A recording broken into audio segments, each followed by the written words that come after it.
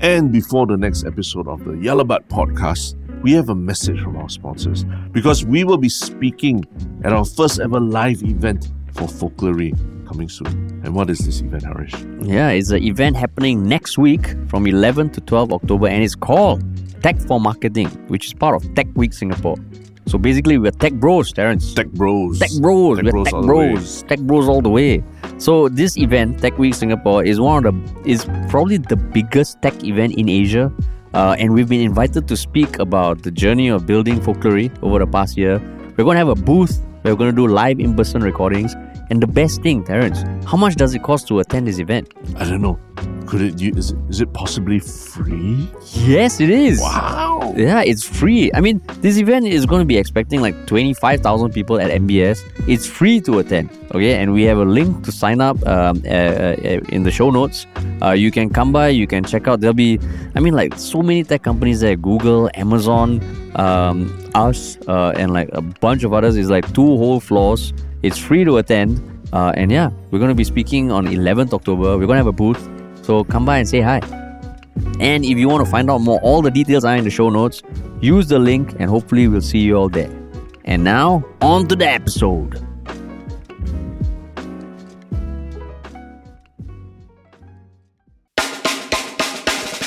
What's up, everybody? Welcome to another episode of Yala, your thrice weekly podcast where we talk about the hottest news with a touch of what, Terence? Good old humor. Good old humor, man. Yeah.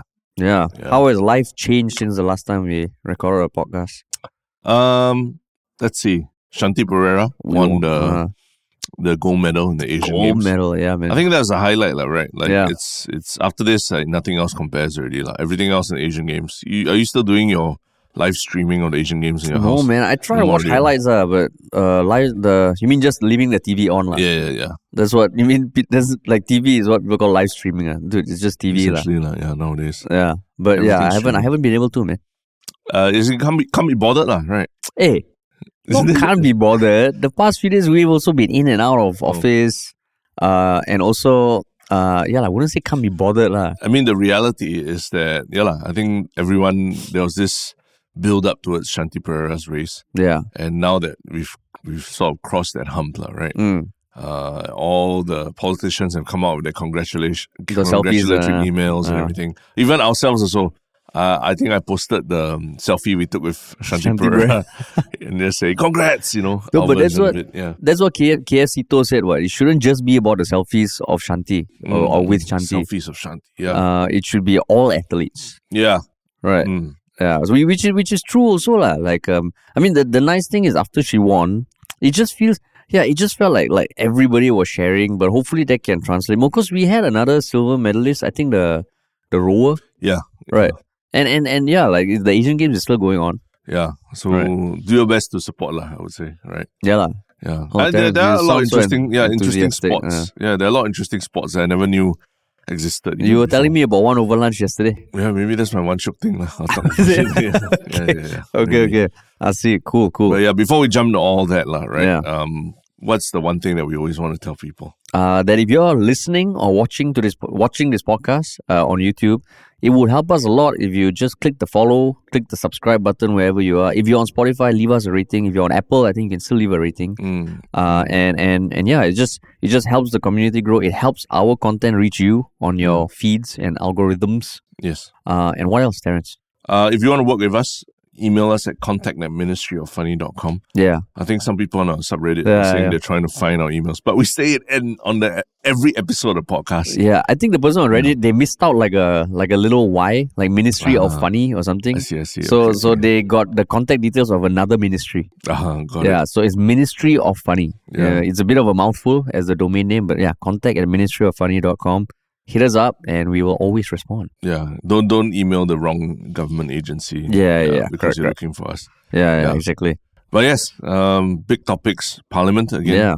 Set. So it's always something, right? Parliament is sitting like they said mid of September, then early October. I guess early September was for some they couldn't because of the presidential swearing or swearing in or something. Yeah. That's right. So it's been a long time since we went back to Parliament. Yeah. They sat on the 3rd and 4th, which was Tuesday, Wednesday this week. And some interesting things came out. Yeah. But I mean, I guess even in the live stream, you can see that the parliament seats are not all full as well, right? Much less occupied than like during the Gangbuster July and August sessions. Yeah, Gangbuster July. Now it's like the off-season already, like Off-season, yeah. But I mean, the first topic we're talking about is related to something that we touched on a bit on our previous podcast, which is all building or discussing the study that was released early September, which was the minimum income standards, the MIS report, which was co-authored by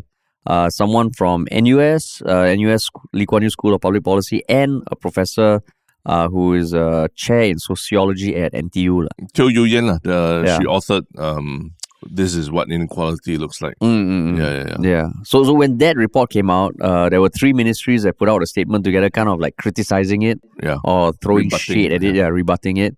And it was actually debated in Parliament on the 3rd, I believe. Wait, let's see. Was it the 3rd? 4th. It was 4th October. And essentially the one clip that is making his rounds is this debate between Eric Chua, who is the Senior Parliamentary Secretary for Social and Family Development, and Associate Professor James Lim, who is a Workers' Party MP. Because there was a PQ. Is it a PQ? Parliamentary question. Yeah, PQ. Yeah.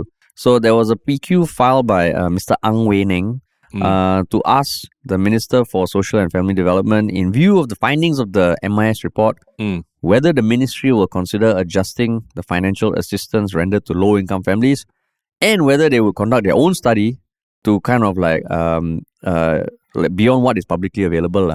So basically, will they change their own policies, and will they come up with their own study? To counter, the study, because if they found that the results were not, accurate or not satisfactory to what they perceive as accurate, then they should maybe fund their own study. Correct. Right? So Eric Chua stepped up and basically like kind of rebutted a few things. But before I dive into that, what made you want to talk about this?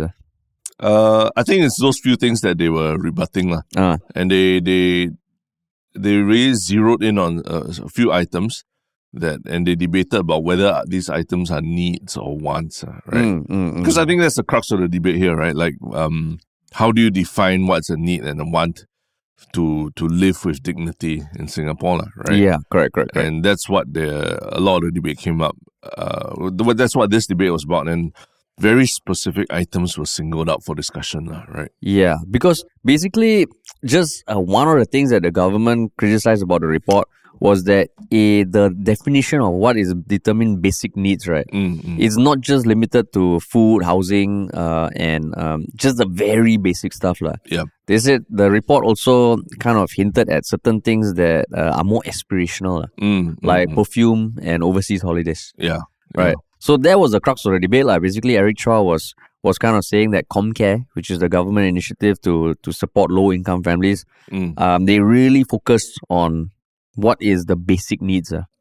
Whereas this one, it is just more aspirational. Yeah, and specifically perfume and overseas holidays. Correct, So I mean, he did go into why the report maybe wasn't the best. He said it was 300 respondents. He said most of the respondents were not from low-income groups, so group dynamic kicks in. It covered aspirational stuff. It said that low-income families receive as much support as middle income, which he said is not true. They receive more, and that they regularly review their thing. And then James came in and explained why perfume is important in Singapore. For dignity and all that. Why? We can go into the debate about the perfume, right? But I think one important thing there is to point out that, they were attacking at least the Eric Chua. Right? Eric Chua. He was saying that the methodology of the survey and all isn't great, because the representation of demographics and all that in there were not very good, and group dynamics, blah blah blah, which are all part of no survey is perfect, right? There will always be some kind of bias in place, But if you really read through the methodology of how they did this report, both in 2021 and in 2020. And this round now, right? I think what really stuck out to me is that they did consider a lot of these things in how they did their survey and all. And I think the important thing that I really took from it is that the idea of doing it in a group really boils down to also like trying to represent everyone, and not making it about what you yourself value. Like, if you're very big on fishing, obviously a fishing rod is essential to you. Right? But it doesn't mean that every household needs a fishing rod to get by, right? So, I mean, there are pros and cons to like doing it in a group. The group dynamics things does affect everyone. The representation thing does affect skew the results slightly. But there's also the element that we're all doing it together. Like, it's like, let's all sit down and just really talk through what matters to us. So it was a group of like people from different demographics. They did focus groups of I think 8 people at a go. And then they did it such that, every group you would have 1 or 2 people who are living in private property and 1 or 2 living in rental flats, for example. So there's a bit of a, not to say it's an even distribution, but at least it's a bit more representative of what the population is. That means it's not like all lower income people, you know what I mean? Or it's not all rich people. It's a mixture to represent what, more closely represent what society is. And obviously, it can't 100% represent what society is because it's only 8 people, right? It's 1 or 2 that makes a big difference in the percentage. But I think the point there is that there are, although this is a study and it's statistics and everything, they are really trying to make it like really a discussion. It stems from a place of like humans talking to humans about what is important to you. And even in the methodology, even that commentary that they did about the methodology, they gave very specific examples beyond what you hear here about Perfume, all that, about things like why for young people bubble tea is more than just eating sugar, right? Bubble tea is also a social experience. It's about going with your friends to a bubble tea shop, buying bubble tea.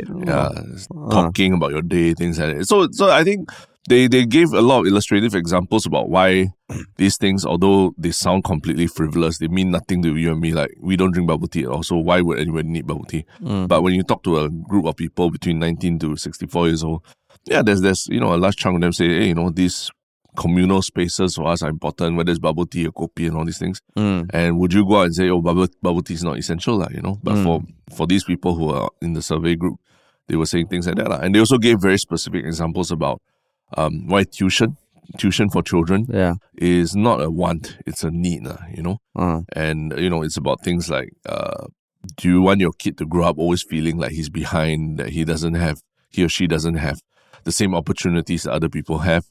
Or, why do you have to pay for enrichment classes for your child? There are ECAs in school and all this. Like, then the parents also ask, do you know what it takes to enter a ECA in school these days?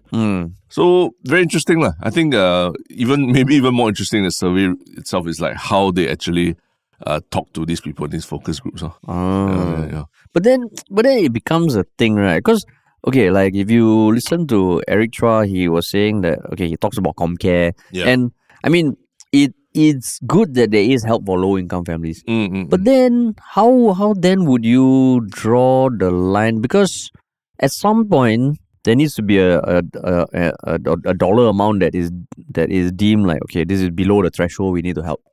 And then what do we help them with? Because if you ask me, if I put on my idealistic hat, of course, we should care about what people want to aspire to. Because as a society, we don't want people to just be getting by. Especially when Singapore is so wealthy in so many ways. You see wealth everywhere. You also don't want a certain demographic to feel, okay, guys, you guys have your basic stuff, so you all shut up. But on the flip side, then like, how you draw the line, Terence? The classic. How do you draw the line? How you draw the line, Terence? I mean, you draw the line by doing surveys, by talking to people, 300 people in focus groups. And this is the interesting thing. This methodology of this survey it wasn't by these researchers. They didn't create it themselves. They were emulating. I don't know what's the term called in academics, but they were recreating this survey that has been conducted in a lot of other countries, like Japan, Mexico, bunch of others that I can't remember, but it has been conducted internationally, where they talk to groups of people in very intense focus groups, and really come to an understanding of what people see as a minimum income standard. Then from there, then they start to do the calculations of what it would cost, and they go down to details like okay, if you all say that clothing is important, accessibility to clothing is important. So it's much more desirable that you be able to buy something from Uniqlo than like from some other brand, right? Because Uniqlo is everywhere. And then they go to Uniqlo and then they find a piece of clothing and then they see how much that piece of clothing costs. So I think it's actually, this is how you draw the line, if you want to draw a line, is you have to conduct these surveys. You have to see how they are conducted internationally, recreate them here, and then come to some kind of agreement about, okay, this is, I think, based on how this survey has been conducted overseas and how the methodology you've done in Singapore, I think this is the best assessment of where the line is. But Terence, you don't bring your foreign oil surveys you come to Singapore and do here. Okay? Here very different. Okay, Terence? So we don't benchmark ourselves to international KPIs. Cannot. For certain things. For certain things you cannot. Because like I think it's a very easy thing to say that, okay, the basic needs are met. But first of all, maybe it's because I can actually see where Eric Chua is coming from. At certain point you need to base it on some sort of info. But at the same time, just the way the debate went about and the way it's a common thing, you poke holes in the methodology of the survey. Yeah. As opposed to kind of thinking about what the survey is implying, especially given that it has to do with cost of living. Because I remember way back when I was younger also, and wanting to save the world and all, I did work for water projects in developing countries Flexing now. I mean, Greta Thunberg I haven't put my Greta Thunberg days. And the thing about the toilet, I think that was when I heard about Jack Sim, the Singapore World Toilet Association, World Toilet Organization, right? And a big part of that, and also other sanitation measures, was that access to a clean toilet, right? Yeah. It actually has a lot to do with dignity, and dignity is super important to uplift people out of poverty. Yeah. And there have been so many studies that have been done. Yeah. There's one thing about the cleanliness and the hygiene, but just access to a clean toilet, it does a lot. And I remember thinking back then, I was like, oh shit, okay, that's an interesting way of looking at it. Yeah. And even if you Google clean toilets dignity, you get a bunch of reports and stuff and I think then it becomes one of those things if you have issues with this survey, I mean, okay, there are things that you can glean from it, but then I like what the Mr. Ang said, is there going to be plans to do your own report? Right. Correct, yeah. Because there's a lot of data that is not accessible to Singapore. And Eric Chua was kind of pushing back, saying that I think they were talking about one thing about the cost of $1,600 plus per person in a household is very similar to what MSF has determined to be the expenditure for one. Yeah. So that whole discrepancy, because I think the report was saying that the help is given only to the lowest 30%, whereas MSF says, it's 50% and below. So there's all these debates that are happening. Yeah. But then it feels I don't know, right now, I think it was annoying to see this report come out and then 3 ministries come together, put a statement out. And all the thing is shitting on the methodology. But then there's nothing else to counter that. Yeah. And that's why maybe it's a bit sore to accept. Yeah, and maybe that's why I was trying to immediately point out that if you read the commentary on how they do the survey, things come to light that this survey has been done in many countries before. So it's it can be replicable, right? And how they've done it is they haven't taken it has to be accurately to represent what exactly is you need for survival versus what you need for living. It is a dialogue, right, to talk to people, and it can be revised every few years. Yeah. And that's why it was quite interesting. I think in this debate, they talked about why, for example, mobile phone subscription has become part of the living Comcare assistance. And that shows you that, that line that we talked about can move. It can move the times. 20 years ago, you tell people mobile phone, very important. They'll be like, come on, that's like a businessman luxury with those giant bricks that people carry in their cars and all that. But now it's you don't have a mobile phone. You can't even take public transport sometimes, or even top up your cash card and things like that already. Right? Yeah. You need it for basic survival in Singapore already. What's the government service you use? The SingPass and all that. Right? You need that, right? Yeah. So you need a mobile phone, and so we've seen that line can shift in terms of what it means to survive. But I guess the big debate is do you need perfume to survive? I think perfume also, why they use that word? They should use deodorant. No, deodorant, yeah. Because perfume, like, do you use perfume? No. Yeah, but you use deodorant. Deodorant, yeah. I also don't use perfume. I use deodorant. Yeah. So perfume, just the word of it, like, and this one, I guess it was part of the report also. It was, yeah. Yeah, perfume, it does feel like a luxury. Yeah, and they use jewelry also. Yeah, the jewelry also. But actually, jewelry represents hair clips and things like that. Yeah. Which, I mean, having had long hair before, you do need hair clips. Yeah. You know? Hey, Terence, nice to have. Okay, you can get by without hair clips. Okay? Very hard. Use paper clip or something. Yeah, then you suffer because rust and then you scratch yourself, then you go hospital, you pay more, right? Yeah. Because, okay, the perfume thing, what James Lim rebutted with was that in a hot climate like Singapore, especially when you're going for job interviews, you want to smell presentable. But I guess the perfume thing is a bit of a thing. Like, if it's deodorant, just say deodorant. Yeah. Why not deodorant? Because I think everybody has been in a situation where either you yourself or you were in close proximity with someone who has like BO, right? Yeah. And especially in Singapore where you're sweating all the time. Yeah. It's tough. Like, and we have even had people like trolls on the internet complain about certain individuals, not like, especially like, the workers who are outdoors a lot, saying, oh, their smells, they shouldn't be allowed into the public toilets at malls and all. Yeah. So it is a thing that has been discussed before. So I think it's less about it's not a nice word, but perfume a bit of a tough sell of a word. Yeah, maybe it's just the word, because when you hear perfume, it's associated with Sauvage and all these models like you wearing spray, it. into the air, then you walk into it and you twirl around. Yeah. But like also part of the debate was when Eric Chua. So this happens a lot in Parliament. When they ask a question, I think James said something. Oh, what you mentioned yesterday, blah blah. Then Eric Chua takes like, I thank the member for making me remember what I said yesterday. It's a passive aggressive statement, Yeah, it is. Right, it's full of that. But he said that he knows this is not going to be statistically relevant. But he had 2 phone calls, anecdotes. Anecdotes with someone in the morning of the day. Yeah. Basically 2 residents who live in rental income flats, and he said he asked them like jewelry, perfumes, overseas travel.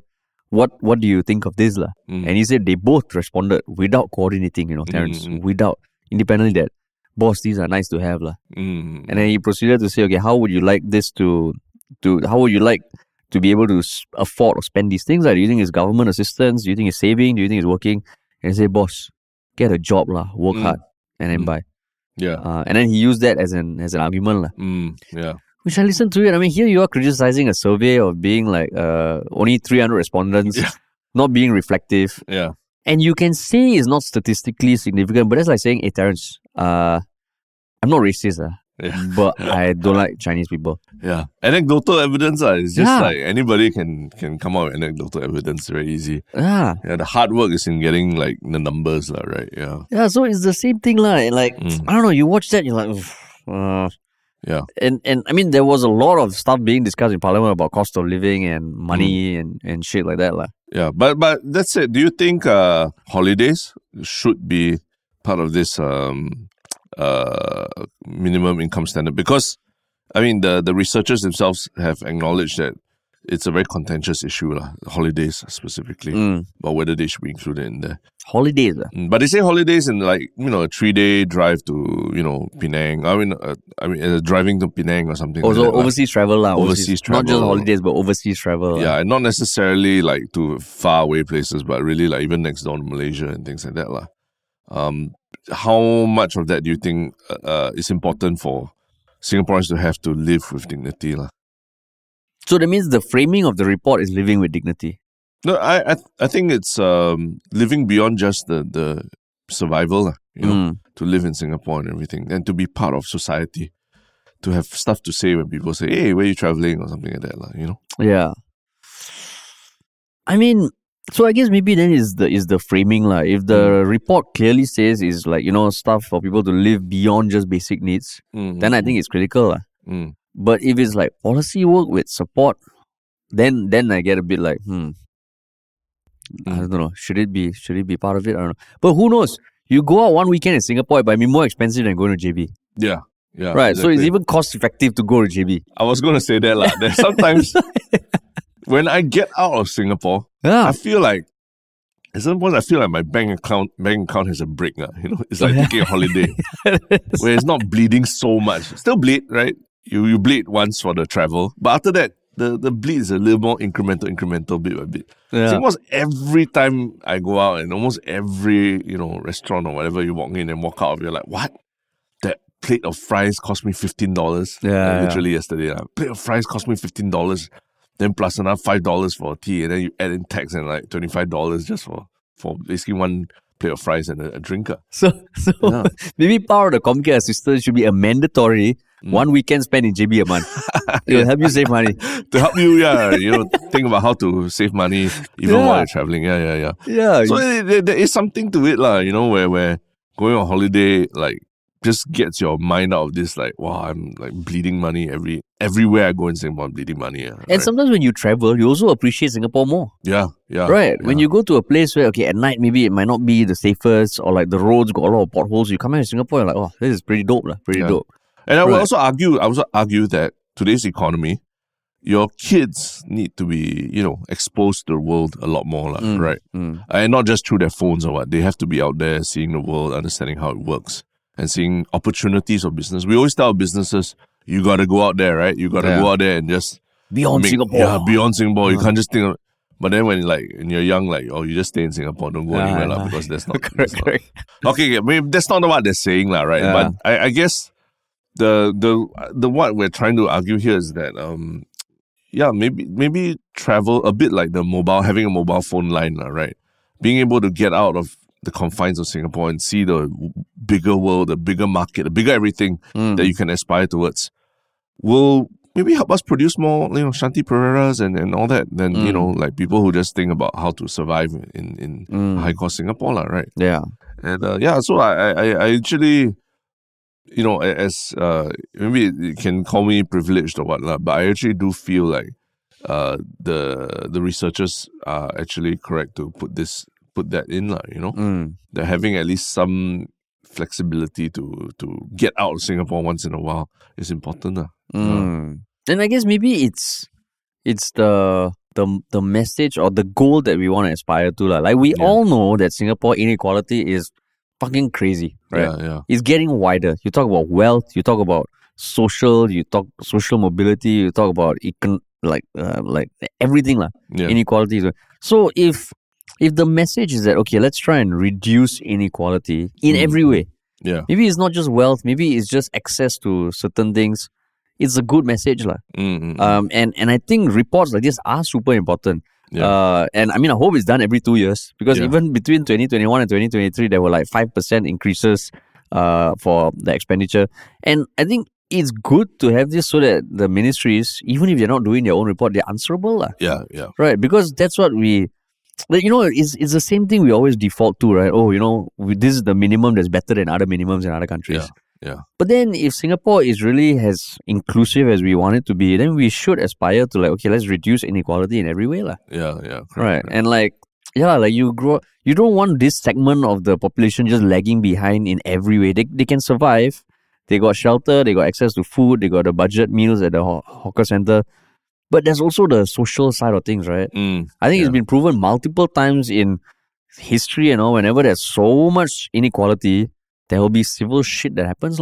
Yeah.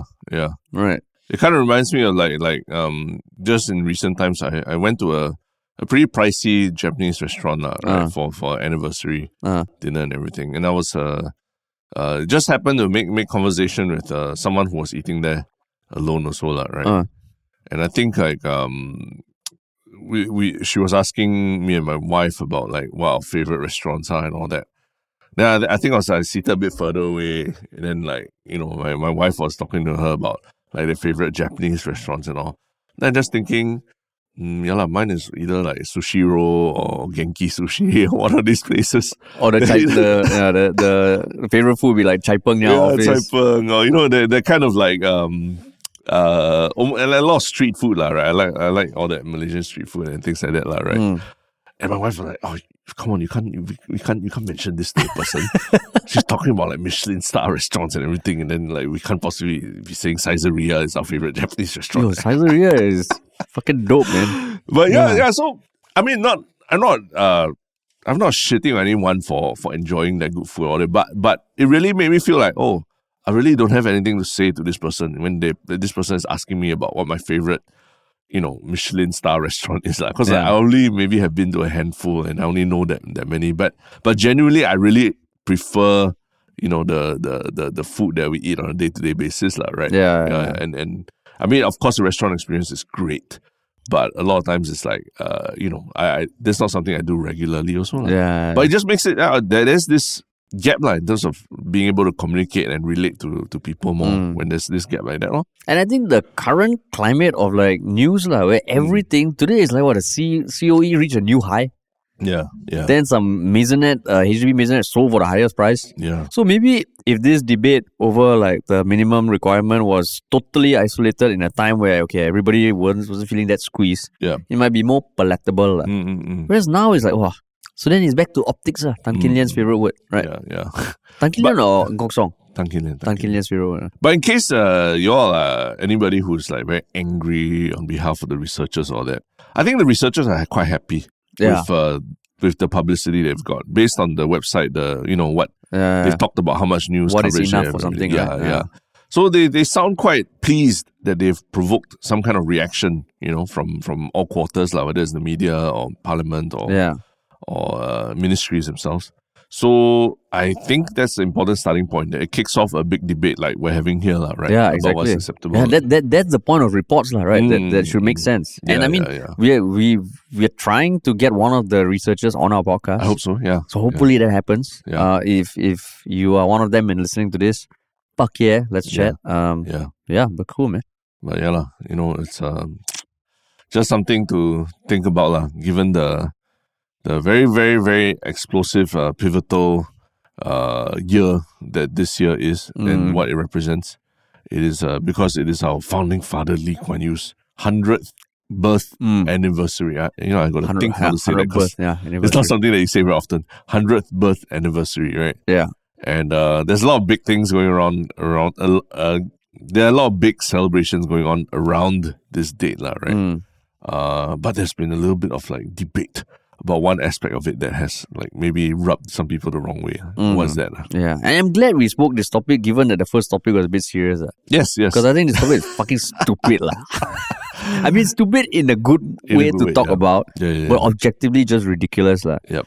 So basically, there was also a discussion in Parliament on 3rd October where a PQ was filed, parliamentary question, by Miss Po Lee San to ask the Minister for Culture, Community and Youth whether the use of Mr. Lee Kuan Yew's image on the Yo's commemorative packet drinks just goes against the guidelines set out on the use of his name and image. Like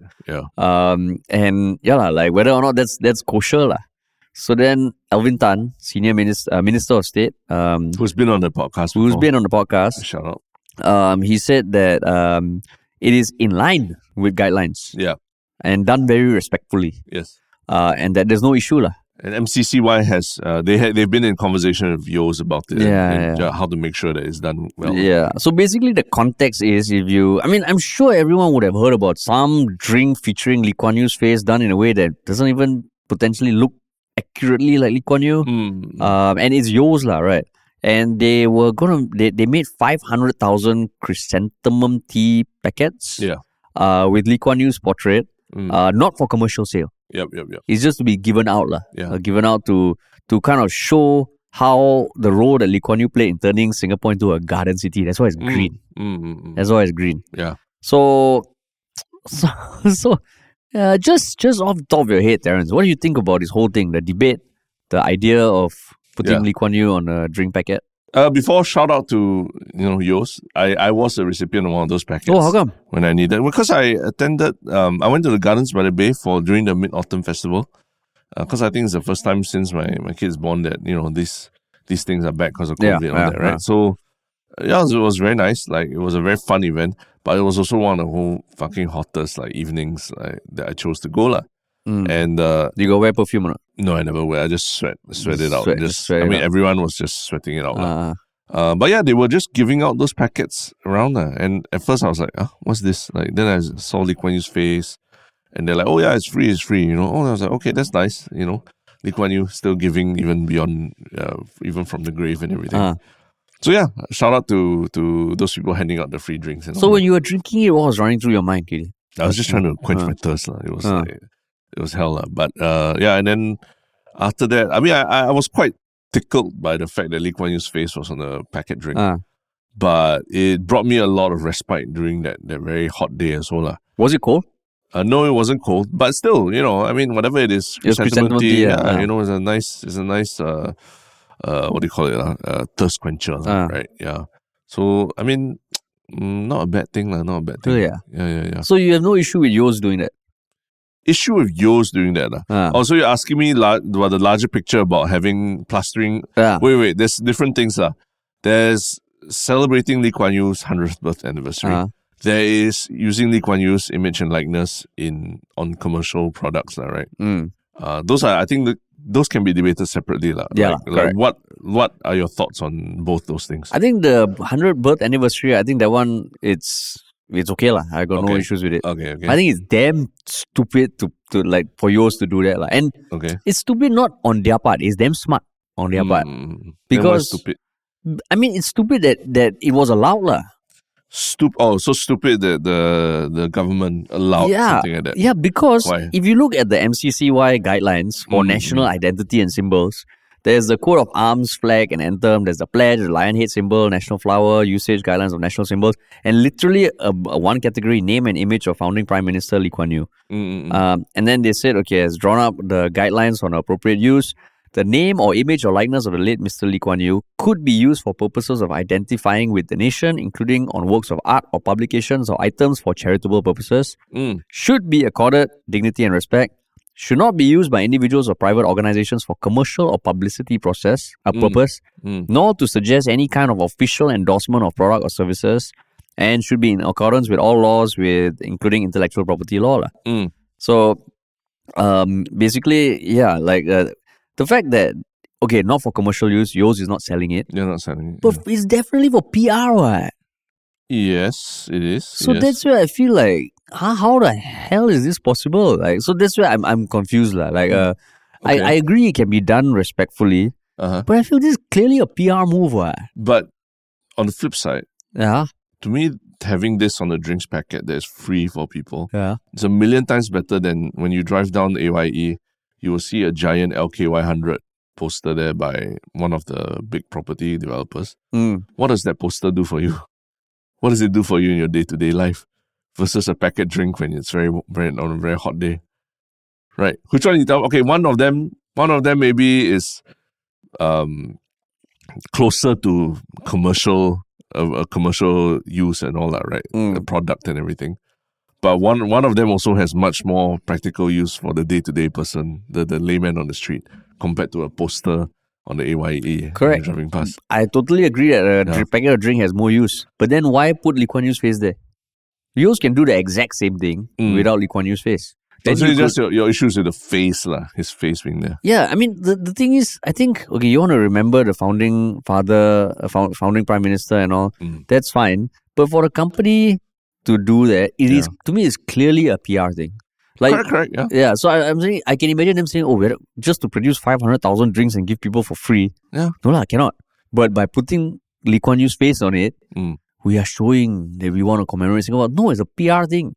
Well, but maybe, I mean, the face, I mean, if you're going to talk about LKY 100, is the person, right? His face is the face, his face, right? Yeah. And if it's already been allowed that, if we already established like just now what we're saying, the two parts, like LKY 100 is a thing, right? You can't get away from it. And you're going to let people use it. I'm okay with people using the face. I don't see a big deal of it. Like, why need to protect his face as if it's like this I'm not saying protect. Because I mean, remember after his funeral? Yeah. After his funeral, I think for years, you saw people with that black ribbon commemorative on thing the phone, on the cars, on the decals on cars. Like some of them even fucking like the whole boot of the car and everything. you would see Lee Kuan Yew's face. Yeah. I didn't see a lot of people like complaining about that at that point in time, which to me actually that one had bigger questions about like. But that one individual, right? It's your own car. You do what you want with your own car. But it's the same as individuals or corporations using the likeness of his face for whatever reason, right? I think I got no issues with companies using the likeness, but as long as the guidelines to me, it is clearly for publicity purpose. So then what would be a case that is clearly for publicity purpose that MCCY would say no to? I think there's some subjectivity there, lah. But it sounds like you can't, for example, produce a Lee Kuan Yew doll and sell that, right? Yeah, because it's commercial. Yeah, it's commercial. But you give it free. Then that's why I say MCCY would probably have to look at that, lah. And this one sounds like yours did already talk to the government and everything, but so okay, I mean, no, I'm okay with using the face. Why is it so weird to use the face? Why? Is it because it's disrespectful? No, I don't think it's disrespectful. It just feels like this is clearly a commercial product. Like, but it's not sold to anyone. It's like you could argue it's like charity almost. You give it for free to people. Like you can't even buy the packet by itself. Yeah, I know. You can't even buy the packet. You can't even buy it, yeah. It's just given for free, nothing else. But like, does it make you feel prouder that is it really doing what it sets out to do to commemorate his 100-year birthday anniversary? As you were drinking it, were you thinking of all Lee Kuan Yew's speeches and what he has done for Singapore? Yeah. So I think like we established the LKY 100 thing. I think you can have thoughts about that. Yeah. But now that LKY 100 is a thing, I'm okay whatever it is, whether than using his name or his likeness and all that. I'm actually okay. So any company using it? Or is it depending on the product also? With the guidelines and the product and what is the ultimate thing. Like you asked me, I would much rather Yo's be giving out these packet drinks with his face on it than someone just plastering a giant LKY 100 poster, 10-foot tall poster in the middle of the expressway that doesn't do anything for the person on the street, I would actually prefer the billboard. Why? Because then, okay, you're doing what you want. So they plaster his face on the billboard, then how? Then I just see the billboard. I'm like, okay, like your prerogative to put it on a billboard. It just feels like the drink which goes into people's hands. It's too PR for me. Like, it's just fucking PR. It's like if I were to stand outside and say the pledge in public, people walk past. You're like, okay, that guy's crazy, like just saying the pledge. But it's my way of showing that I care. And even if it's not seen by anyone, it's fine. But this drink thing where it's 500,000 drinks, it's just something that's very PR about it, lah. I mean, it's all PR, right? Whether it's a big poster or the drink. Yeah. But the drink to me has more utility than a poster out there. Let's say if you wanted to, make a product that is really epitomizes what Lee Kuan Yew did for Singapore, or like something that is like, I was thinking a documentary, but a documentary is like, it's a piece of content, so it's not really the most consumer thing. But it just feels like this, without it, is the same product. It's just Lee Kuan Yew's face on it. Yeah. So that's where I feel like, okay lah, then it's just my issue is that it's clearly PR. How is it not PR? So how did it pass the guidelines? If it's something that, I don't know, like, what would be an example? Like, maybe it's Lee Kuan Yew's favorite ingredient in chili sauce that is made, and there's this Lee Kuan Yew edition of chili sauce kind of thing that does not exist without this element of celebrating it. Then it feels like, okay, you are bringing together what you do, you're bringing together as some aspect of him and making something new. Whereas this one is like, you already have this chrysanthemum tea, just put his face on it, and you're like, we're doing our part. But they created a new packet for it, and the Green City. It's free for people. Yeah. So to me, it's it's still differentiated from like what they sell in stores and all that. So I mean, what I'm not understanding is why.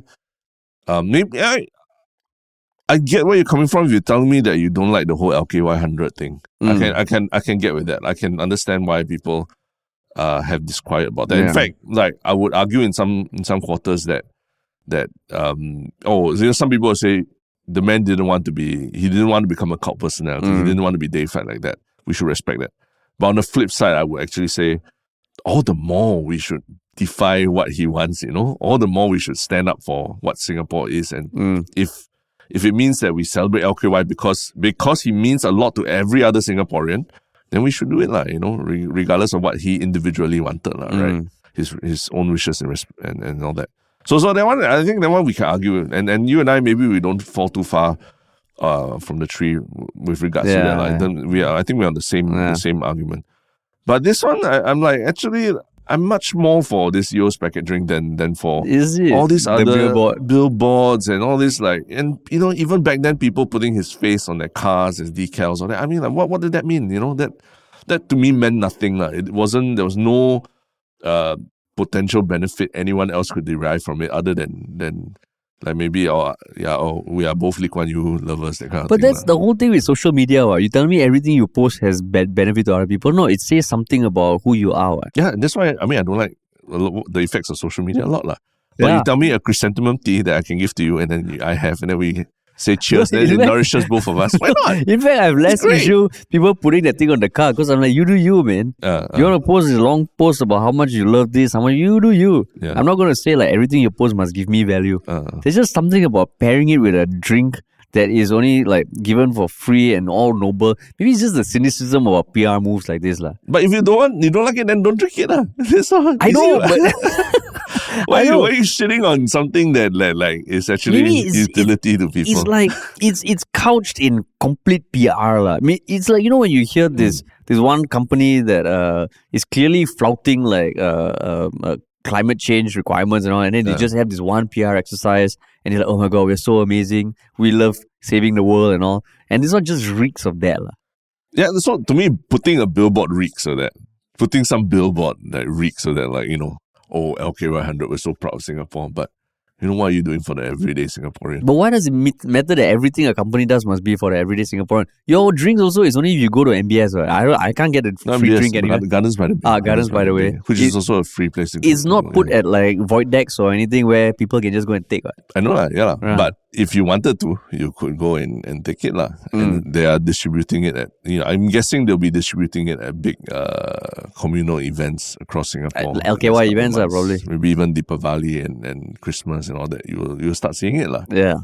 But to me, it's okay. That's good. I'd rather they do that than, I mean, you replace everything that you say about it with the billboard. Like, we start shitting on the billboard. It would be, the billboard is like, there's even less utility for the world. But that's my point. Like, everything a company does doesn't have to have utility for everyone. Correct. I think for me, the biggest thing is like when the guideline says you should not be used by private organizations for commercial or publicity purposes.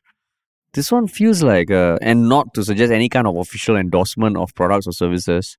Yeah, it just feels like it's a bit too grey for me. Okay. So I think then your bigger issue is just with like the fact that it can be used as PR by commercial entities. Yeah, because if they say no private organization for commercial and then they remove the publicity purposes, then I'm like, okay that's why I feel like, how did this get passed? Yeah. Then I think, okay then it sort of overlaps with that. What is this whole LKY 100 thing? Maybe.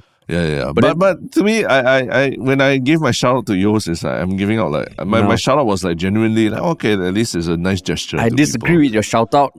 I do an unshout out to Yos. You unshout out, but then there's no what's there? There's no one is doing it. But in the argument, no company will be doing it properly for PR, because every one of them is doing it for PR purposes, right? But which other companies is using his face that blatantly in a consumer good that is given out like en masse like that? I don't know yet. All I've seen is those big billboards, which I think to me is even more is more distasteful than just using his likeness. To me, that's similar to a Facebook post.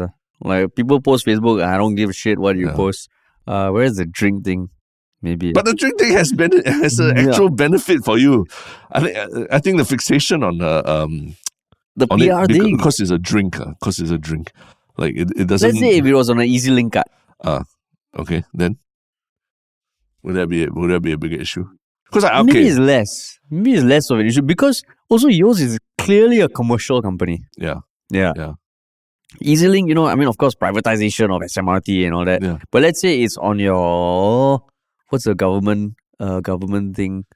On your dollar note, you put the face on a dollar note. I mean, they're only the coins, right? Yeah, exactly. Right. Yeah. That one, I got less issue. Not coins, dollar notes, like you so be shocked that. So I mean, we have used people's likeness and faces on things before that we don't even know what money can be used for. A lot of things. Money can be used by money launderers to go and buy Lamborghinis. Money can be used. So we can't control how money is used, but is the likeness of the person is there as a form of respect also. Yeah. So, but money in some way is like a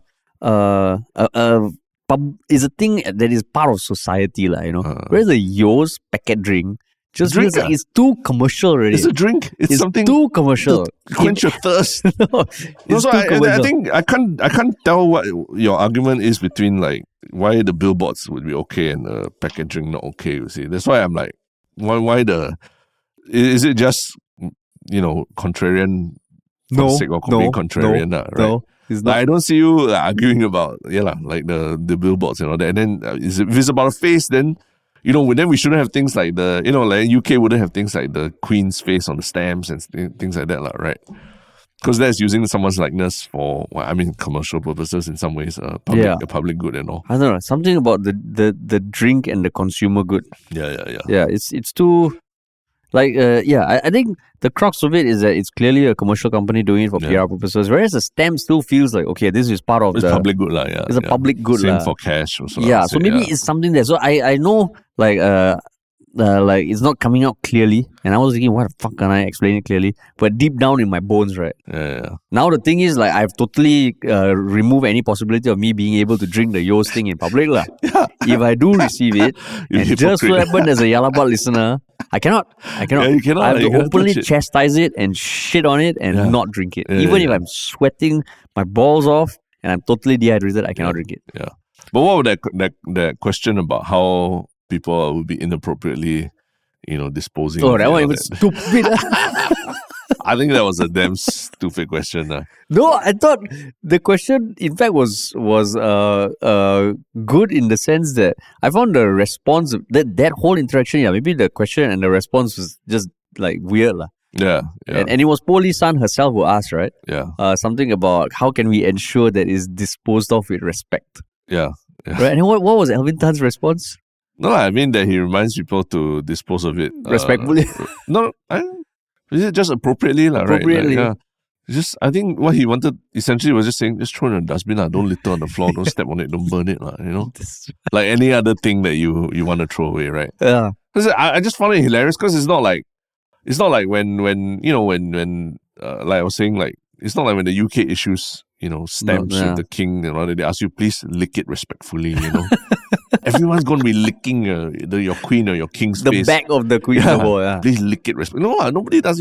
You put it out there, you just deal with it. So I just felt like that whole exchange was completely unnecessary. And then I think a lot of social media was like, what? This is what we're debating in Parliament. What the hell? Yeah.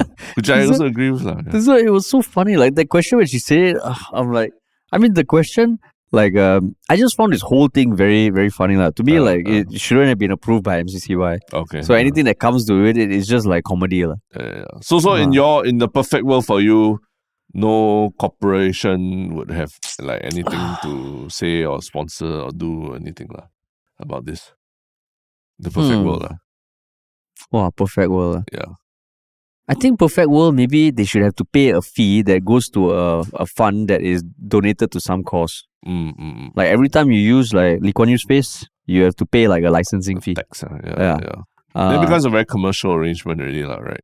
Correct, but then the funds are raised for like, I don't know, the ST pocket fund or some sort of fund that goes towards, I don't know, GST rebates or something like that. But kind of dangerous. Imagine if like FTX was still around and they were like, buying LKY 100, everything. But then if the funds, of course, then you can become a thing like you make sure that the money is not just on paper only, right? So then it becomes, okay, then you are combining what the companies want to do with an actual benefit that really helps Singapore in general.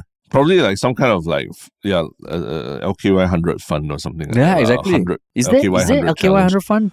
Don't know, man, but that sounds like at least something that everyone can get behind. Then you can make how many packets you want also. Yeah. Oh wait, there's a Lee Kuan Yew Centennial Fund launched. Oh, okay. And what does it do? To support about 2,000 students annually through scholarships and programs. Oh, awesome. Yeah. So who knows? Maybe maybe those are the discussions that, in partnership with these corporations. Yo's is the biggest contributor. Then I'm like, okay, Yo's, I take back my unshout out. You'll drink one whole carton right now. 5 groups, but yeah. So then the likeness, because even then the likeness, who owns it? His estate or what? I think it's like public. Yeah. I guess maybe as a politician, there's something there, lah. Yeah. Yeah, lah. You know, the crazy thing is that, Lee Kuan Yew himself has said, please don't do this kind of thing. Like, please don't make me the center of attention after I die and all that. Don't create a cult of personality around me. Because I think he saw that in his days, right, as a leader, he saw that happening in other countries and dictators coming forward and basically making themselves out like gods, right? Yeah. But this is unfortunately he doesn't 500,000 news packets. 500,000 news packets. Quenching the thirst of 500,000 Singaporeans on hot. Yeah. Please, someone dig up like how much Yo has donated to the Centennial Fund so that Harish will end up having to do. Yeah, okay. If they donated a lot, I will drink a shit ton. Like I will just drink like however packets I need to drink. Yeah. For every like $100,000, you will drink like, I don't know, 1 packet now. Yeah. Yeah, man. But yeah. Cool. That's not what you think about this LKY 100 Yo's packet drink. Yeah. And what is your one short comment aside from all this? My one short comment was I mean, in some way like I mean, what I mentioned just now, that one post. Wait, let me pull it up. Hang on. You got yours? I think it's quite interesting that our last discussion on episode 444 about the government monitoring business profiteering. I think there are a couple of interesting posts on our subreddit by accidental jurist and internet lurker. Just talking about it's a very nuanced discussion, right? About needs and wants and businesses, how much support businesses need from the government, and how rising costs, how are they, how the cost split between the consumer and the business and things like that, lah. So I think everyone has listed some very interesting links to read and about the theory about how to think about some of these things. So yeah, it's worth checking out. Yeah, so shout out to accidental jurist and internet lurker 96. I see. Okay. Yeah. Mine was something that we mentioned at the start of the podcast about the contact for Yalabat. Basically, someone Google contact at Ministry of Funny while missing out the I lah. And the first thing that came up was the contact us at IMH. Okay. And I mean, it just made me think like like we something we have debated in the past, right? Whether we need a website, whether Yalabat should be more Googleable. I mean, we own the domain names for both ministryoffunny.com, yalabat.com, oneshokting.com, and yeah, we just haven't used it yet. Which brings back the question always like, should we at some point? But yeah, it's just something, because I don't know how many people are actually searching for us on Google. Yeah. Right. We don't know. But yeah, just made me think. Yeah, LKY 100 landing page. Yalabat, /LKY 100. Yeah. But yeah, that was my one short comment. Yeah. And your one short thing? My one short thing. So I saw this thing being posted online. Like there's this recent HBO show called Winning Time with the LA Lakers or something. Okay, yeah. Yeah, and I mean, I saw this one thing on TikTok, and then I looked this guy out. There's this guy, John Frank Like, who did some of the videography for the scenes in the documentary, which shows like on the court movement around the players playing and very cinematically shot. So how he does it, right, is he's actually on rollerblades. Oh, because he was a professional rollerblader and skateboarder. Okay. And then he went to film school. Oh, I so see. He's got this very unique skill of like being able to glide on the court while using like $100,000 camera and creating the scenes. And on his YouTube channel, I mean, he only has 889 subscribers. But you look at the clips, it's fucking great, man. Like it shows how fluid it is and makes me want to watch the show. I see. Because you see, he's literally roller skating on the thing, going up on ramps to catch the footage as the guy dunks on the court. Yeah. And it looks epic, man. It's a drama. I mean, it's a fictionalized drama or something. Fictionalized drama. Yeah. Oh, Winning Time with, Winning Time, I think. Oh, got it. That's the thing. So yeah, you look at the footage, it's pretty dope, man. But it's based on a true story, I suppose. Yeah, I think it's based on a true story. Lakers and all. Yeah. So the way he shoots it, There's some BTS clips on his profile on YouTube also, and it's pretty cool. Oh, I see. Rollerblade camera operator. Okay, cool. And what about your one show thing? My one show thing actually kind of related to sports also. It's just a recent match between Tottenham and Liverpool, where there was a big question about the use of video assisted refereeing. Yeah. Basically, there was a long story short. There was a controversy where there was a goal, but the goal was disallowed by the referees on the pitch. And then by the right, they're supposed to go to the video assistant referees, and then the video assistant referees are supposed to tell them whether the decision was correct. And the VAR referees actually, they thought the goal was allowed. So they were like, they just said was, check complete, And that was the correct answer, that the goal stands. But because actually the referees on the pitch had actually disallowed the goal, thinking it was offside. So by the VAR referees saying check complete, it actually there was the what's the scientific term? Like the false negative, is it? Yeah. So ends up then after that they restarted the match, thinking that there was the on the pitch they restarted the match thinking that there was no goal, but actually in the VAR office they were like, oh shit, we got it wrong. And so this whole thing has been quite a big controversy because a lot of football fans don't like VAR. And VAR has led to quite big changes in the game in recent times, starting from the World Cup where extra time was like a lot of extra time in the matches were 10 minutes long.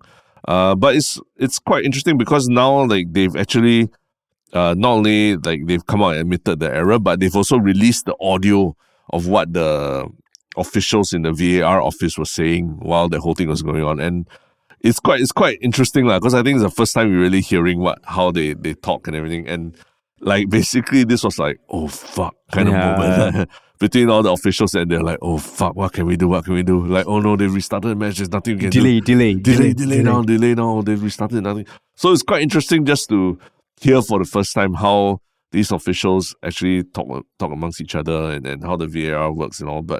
I'm just keeping watch on this because it's still a developing story. Because it was a monumental game also, right? Very, very big game that you could argue it's just one game, but at the same time, nowadays the Premier League is decided by, by 1 or 2 points a lot of times, the championship. So Liverpool would have gone top of the table if they had won this game. And they were already one man down. They had one person sent off by this point when they supposedly scored this goal. And you would have made it 2-0, right? 1-0, I think. Still 1-0. It was gonna hit, 1-0. Okay, yeah. Which would have made a huge impact on the game. And so it's just technology being, integrated into games, but then human error again causing the technology to be redundant. But so it was a quite interesting discussion, Quite interesting. But you also made it a point that you hinted that your one shock thing might be a certain sport you watched at the Asian Games. Okay, we can talk about it because I know you're eager to talk about it. But I was exposed to kabaddi for the first time watching this Asian Games. And what did you watch? What does it entail, Terence? Actually, maybe you can explain kabaddi better. Why do you think I know what kabaddi? I think it's kabaddi. You're familiar. It's not kabaddi. Then what is it? It's kabaddi. Oh, okay. Because I was thinking of the buddy thing. Like kabaddi, is it? No, it's just buddies. Terence. Like the contestants is, from what I understand, correct me if I'm wrong. I'm not an expert on kabaddi. Yeah, but correct me, you know it better than I do, that's for sure, right? What? Because you've talked about it before. Okay. It's two teams of 7 people each. Yeah. It's basically like tag or police and thief or whatever you call it, but they have to stay on each side of a court, and then one person from each team goes to the other side and tries to tag someone of the opponent, and then return to your half of the court. Yeah. And that's how you score points. The more people you tag and then you return to your side of the court, the more points you score. Yeah. But certain strange parameters are put around, like I think of the 7 people, like everyone has to be holding someone's hand at the same time, right? Like you have to at least be holding one other person's hand at the same time, if I'm not wrong. Yeah. And so it creates a kind of like I don't know what's the game, chicken, where the mother chicken is trying to defend the chickens behind her from a wolf, trying to tag the chickens behind her. Yeah. Right, I mean, right. I don't know whether you need to be holding hands. But they were holding hands when I was watching. They were holding hands. Maybe to pull the person back, because you want to go into the opposition touch. No, not to pull the person back. This is the defense, the side that's defending against being tagged. Oh, so they're all holding hands. They're holding hands, yeah. I see. Yeah. I mean, the more interesting thing for me was that the name Kabaddi. Okay. I mean, like it needs to be a 30-second time limit where they have to go in. And one thing that they need to do is that the raider, who is the person going into the opposition thing, must loudly chant Kabaddi lah. Yeah, but that wasn't in the Asian Games one. No? Oh, it wasn't in Asian Games. It was just quiet. Yeah. Oh, it's just quiet. Yeah. So maybe you are reading like a village version of the. It's the standard style, lah, dude. It's the standard style. But like first of all, I'm not an expert on Kabaddi. Okay. I've always thought it's an interesting sport.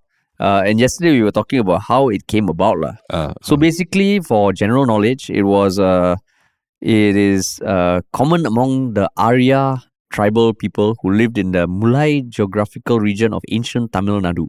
It is a national sport of Bangladesh, and it is a state game of a number of Indian states. Okay. So I mean, it's popular in the Indian subcontinent, but there are a lot of teams that compete, lah. Yeah.